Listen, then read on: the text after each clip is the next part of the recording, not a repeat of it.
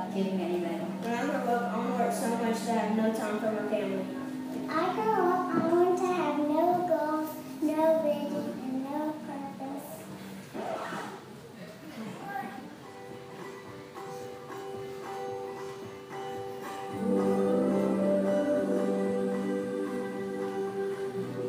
When I grow up, I want to be an animal photographer. When I grow up, I want to be a scientist who lives at the beach. When I grow up, I want to be a train engineer. When I grow up, I want to be a veterinarian. When I grow up, I want to be an animal doctor. When I grow up, I want to be an electrical engineer. When I grow up, I want to be a Major League Baseball player. When I grow up, I want to be a state trooper.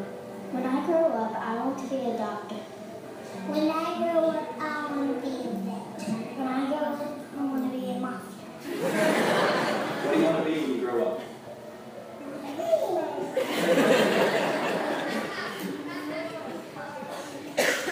No clue. It's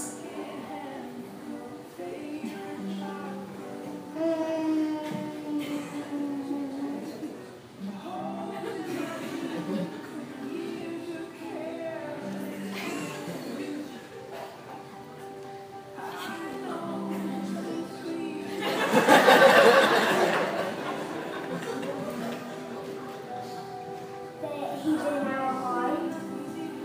To be a scientist, to help us grow, and to help us learn the Bible.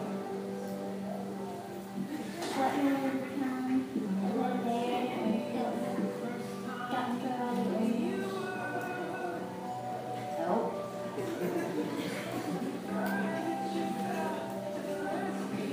Help me with my problems that I have, just to lead me on the right path.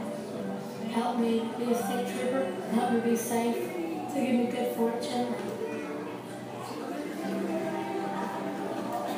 Helping animals get care, to just make me have good grades in college and do my best and just make sure I have all I need.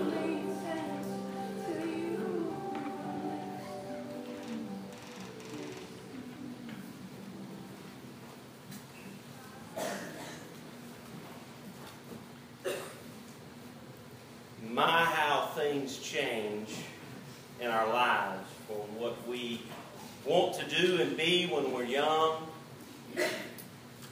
Mr. Brody didn't ask me to take part in the video, but I just want to share with you when I was a lot younger than I am, I wanted to go into archaeology. Interesting. History really was something that interests me, something that really the only subject in school that I was good at. And of course I'm a pastor, but when I was in seminary I took a class on biblical archaeology, and I realized that every day that I study God's Word, that I'm doing what I thought I wanted to do as a child. When we talk about God's plan, we talk about it as children. We have these dreams and these visions of the future.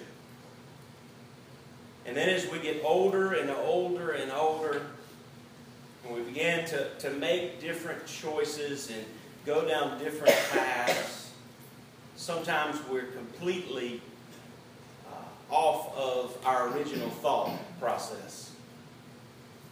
Most often, I think one of the problems that we have is that we make our own plans for the future without considering God's plan and purpose for our lives.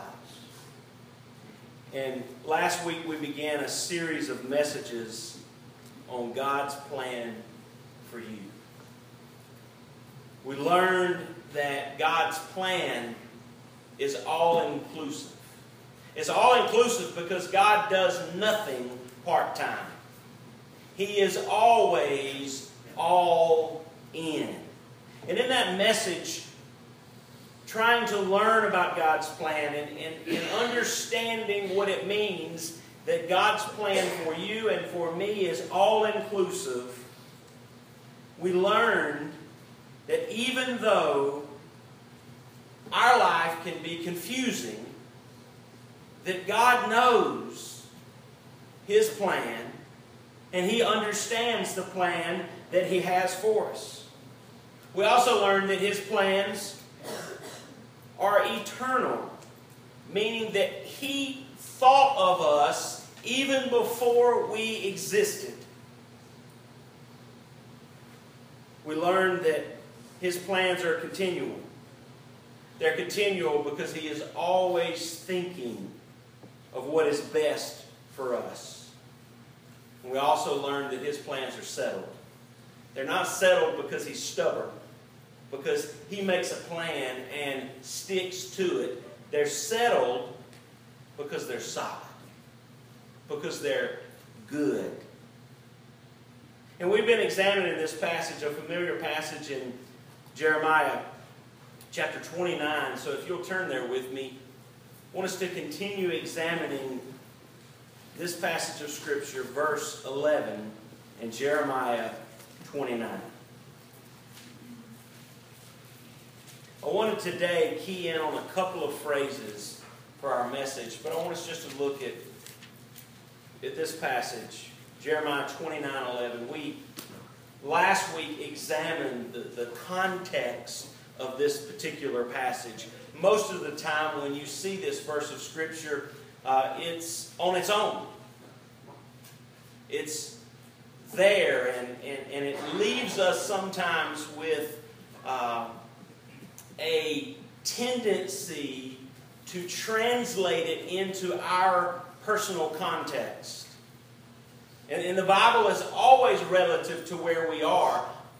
But in order to understand a passage of Scripture, we have to first understand it within the context in which it is. And so we learned that God gave this promise to the nation of Israel prior to a 70-year exile in Babylon. Prior to the nation's temple being destroyed, the city, their home, being destroyed.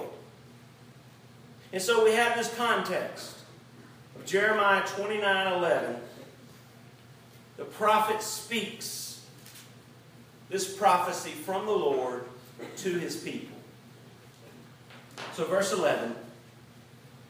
For I know the plans I have for you. This is the Lord's declaration.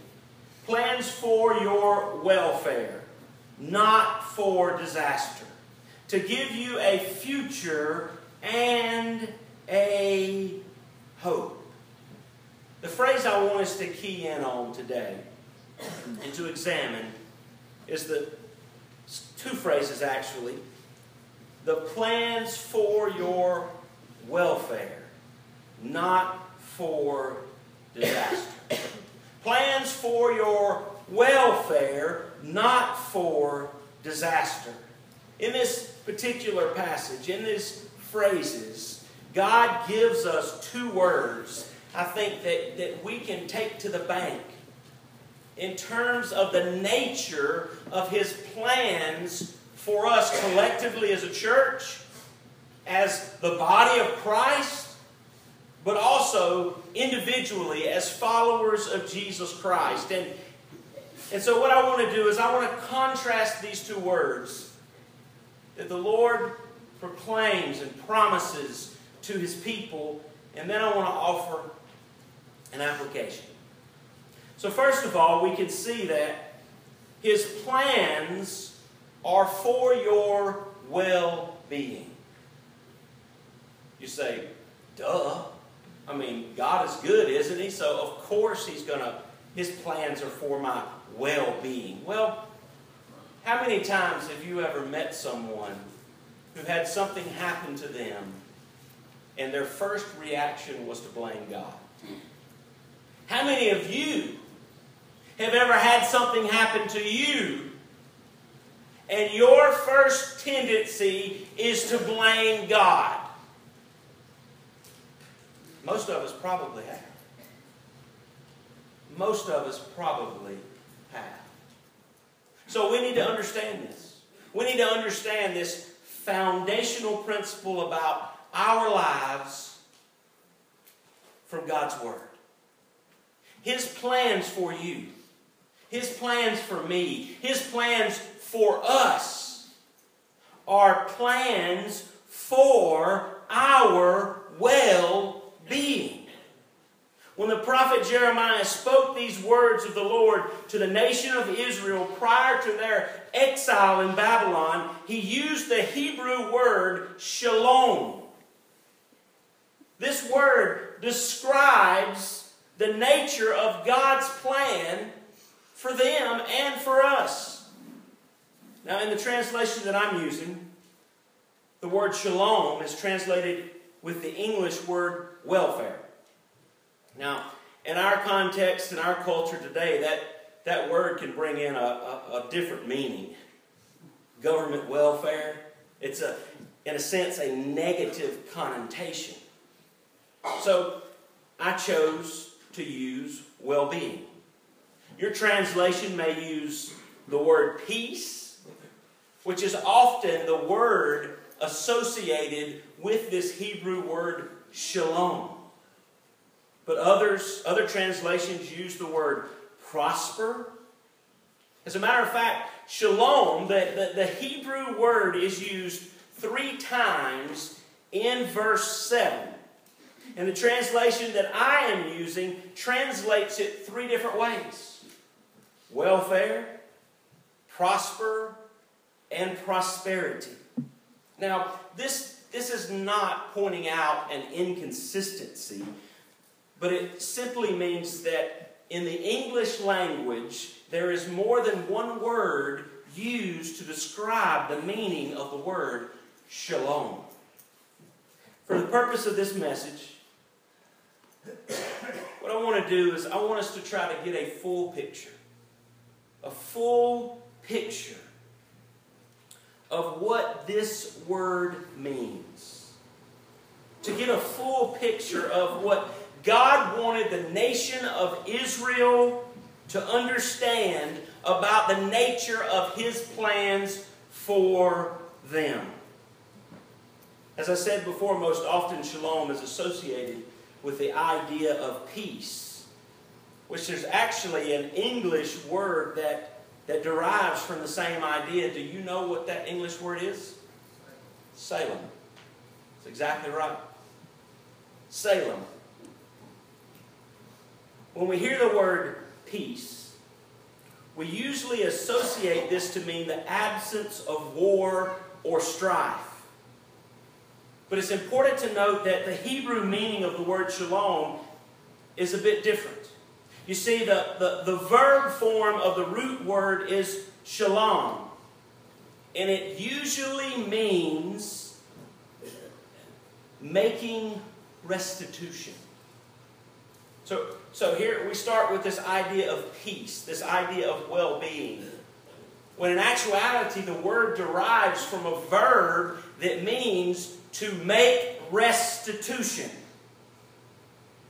When a person has caused another to become deficient in some way, such as the loss of livestock, it is the responsibility of the person who created the deficiency to restore what has been taken, lost, or stolen. This is the context in which God communicated to the nation of Israel that my plans for you are for shalom, for restoration.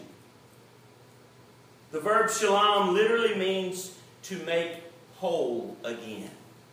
It means to make complete again. The noun has a more literal meaning, being in a state of wholeness with no deficiency. The common phrase, pray for the peace of Jerusalem, is not speaking about the absence of war, though that is a part of it, but that Jerusalem, and by extension, all of Israel, and by another extension, the church, and by another extension, you and I, that we are complete, that we are whole. And that goes far beyond just having peace. When you and I think about the context of this promise from God to the nation of Israel and the reality of 70 years of slavery and exile, then the idea of welfare, of peace, of well-being, I think, takes on a new perspective. Because you see, God's promise of welfare, God's promise of peace, of completeness, may very well be more about a promise of restoration after defeat. It may very well be more of a promise about rebuilding after being torn down. So, what does this mean for us? Well, I believe it means something very difficult. I believe it means that although children of God suffer trials and tribulations, that God promises restoration and rebuilding. That's good news. But often we hear trials and tribulations and cringe. You see, our culture in America today, and really the natural tendency of mankind, is to do everything to avoid trials and tribulations. And so we think that we can do this and do that, and maybe it's even a part of our brand of Christianity. We're gonna come to church every Sunday, and we're going to go to Sunday school, and we're going to pray and read our Bible, so hopefully God won't let us go through a trial or tribulation. And that's not what it means to live a Christian life. That's not what it means to be a follower of Christ. It means that all of us will go through trials and tribulations. But that we have a promise. We have a promise that despite the trials, despite the tribulations, despite being torn down, that God is a God of restoration. Amen. Somebody say amen. Yes. Loud. Amen. Good night above. I was at the ballpark yesterday, and those people were screaming and yelling so loud I had to put my hands over my ears and weep. Amen. That's why my voice is a little, I was one of those that was screaming and yelling.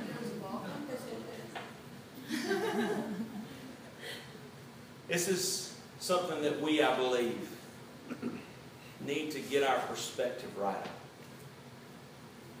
Well-being and God's promises doesn't mean that life is going to be a bowl of cherries.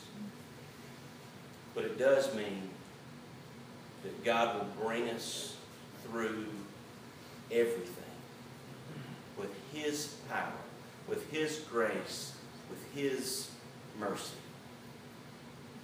Being a child of God, being a part of the church, being a part of the bride of Christ does not exclude you from trials and tribulations in this life. But what it does is it includes you in the promise of God to restore you to wholeness, to restore you to completeness. His plans for you are for your well-being. Secondly, we can see that His plans aren't for harm. His plans aren't for harm. Now, we don't have to dig into this word as thoroughly, because the meaning becomes clearly apparent when we realize that the root word for this term, harm, is actually the word evil. That's right. So, harm, in the English translation of this word, goes back to the idea of difficulty, trial, tribulation, with the purpose of it bringing evil and harm into your life. Whether the English word used is harm, or some translations disaster, some calamity, all of those things, all of those ideas, harm, disaster, calamity, they are caused by evil. They are caused by evil. Therefore, the intent of the consequences are evil. Now, this idea was illustrated very clearly in the Gospel of John, when Jesus used the image of the Good Shepherd to expound upon His care for the people of God. Jesus said, "The thief comes only to steal, kill, and destroy. I have come that they may have life and have it to the full." Completeness. There's an Old Testament scholar that wrote about this comparison. This comparison between the words shalom and the word harm that comes from the root of evil. And he wrote this: "His plans concerning His people are always thoughts of good, of blessing, even if He is obliged to use the rod. It is the rod not of wrath, but the Father's rod of chastisement for the temporal and eternal well-being of His children." There is not a single item of evil in God's plans for His people. Neither in their motive, nor in their conception, nor their revelation, nor in their consummation. You see, we have to understand that there are trials and tribulations that bring stress, they bring maybe physical difficulties, they bring emotional pain to us, that are a part of God's plan to make us better. The things that come into our life from the devil that are there for evil are not intended to build us up. They're intended to tear us down. And the difficulty that you and I have is distinguishing between the two. Is this something that God has brought upon me to teach me a lesson? Or is this something that I have brought upon myself because of my own arrogance and disobedience to God? I can't tell you which one. You have to know God enough and be in touch with Him enough to understand the difference. Well, what does this mean? It does not mean that God's people are shielded from hardship or misery. What it does mean is that God's plans are never for evil in the believer's life, but always with an eye for their well-being and their wholeness. And sometimes this is a difficult concept to understand for a culture that is almost 100% focused on the physical and material aspect of life. Folks, if you are a follower of Jesus Christ, then you have to be more concerned about the spiritual well-being of your life than the physical and material well-being.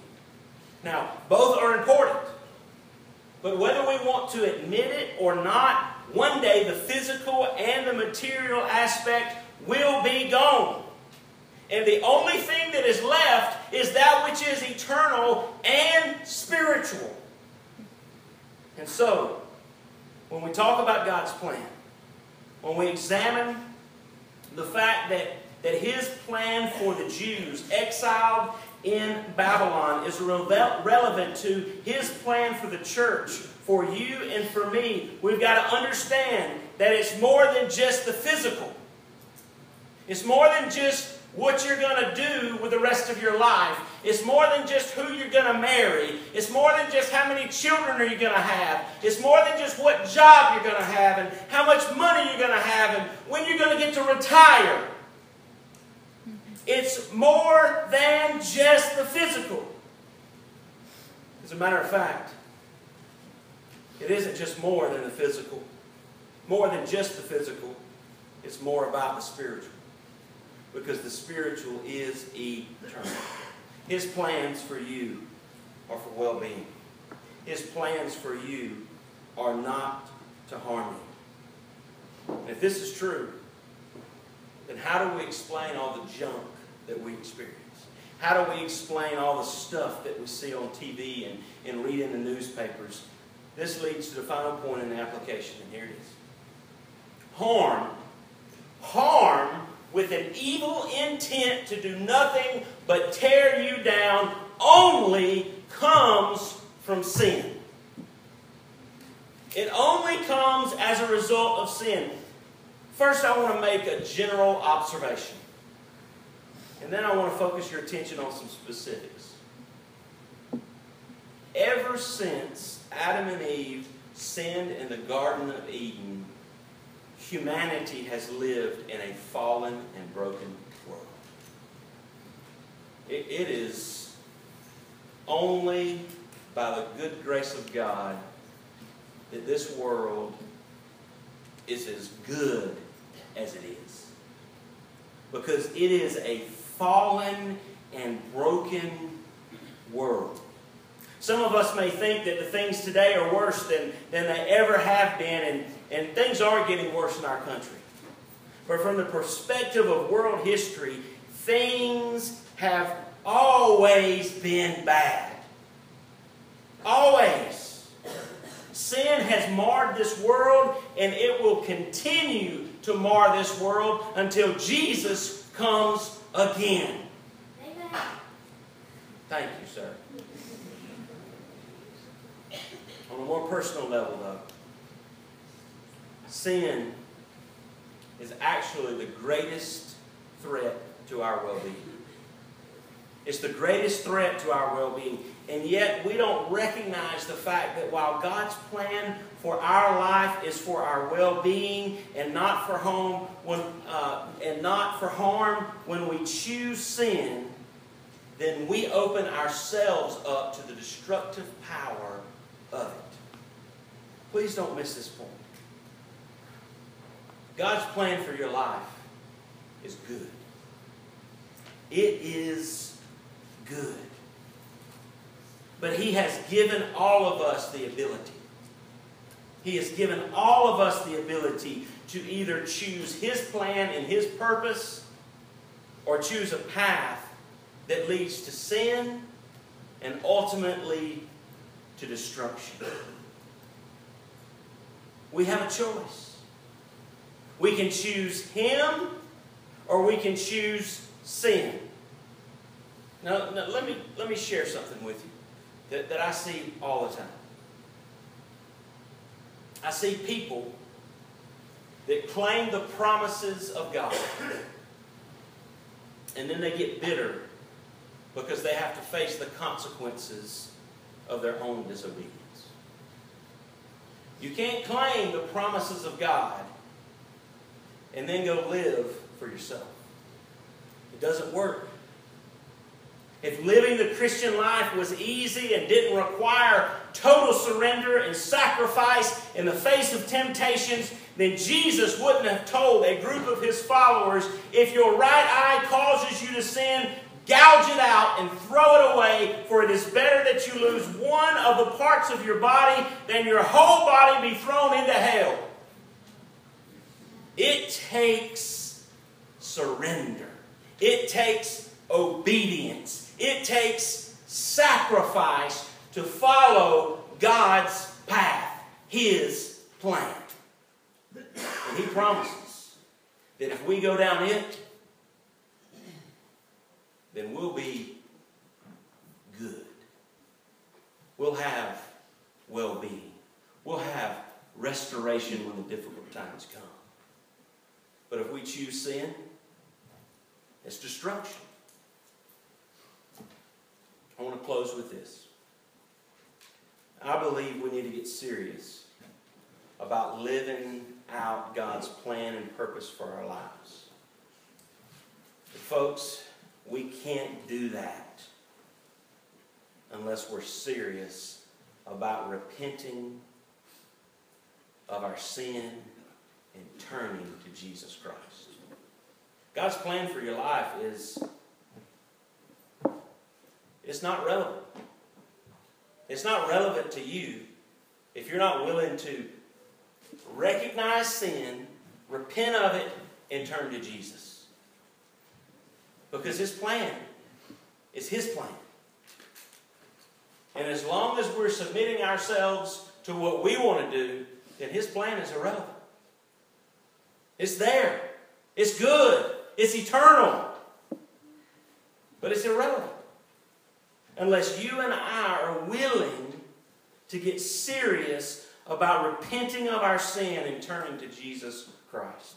Some of you might think, well, Pastor, don't we all sin? Yes, we do. Yes, we do.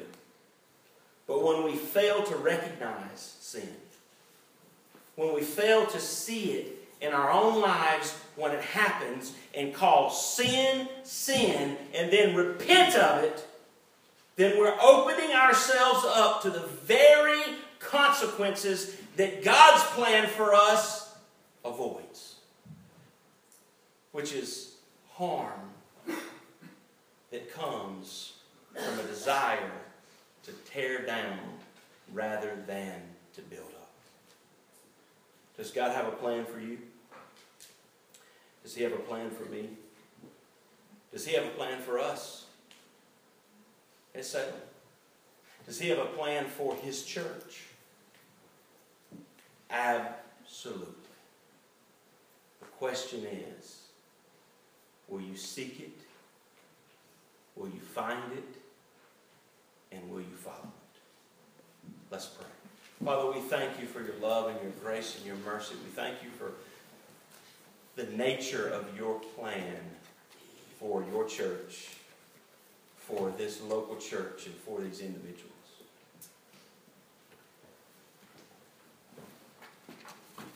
Our prayer, Lord, is that You would give us the grace and mercy to turn from the sin in our lives, whether it's an act of sin or an attitude of sin, whether it's a commission or an omission. Lord, we pray that You would stir within us Your Spirit. Stir it. Help us to look in the mirror and ask the questions. To be honest with ourselves. To put aside pride. And to submit to You and Your plan for our lives. We thank You that You've provided those plans. And we pray all these things in Jesus' name.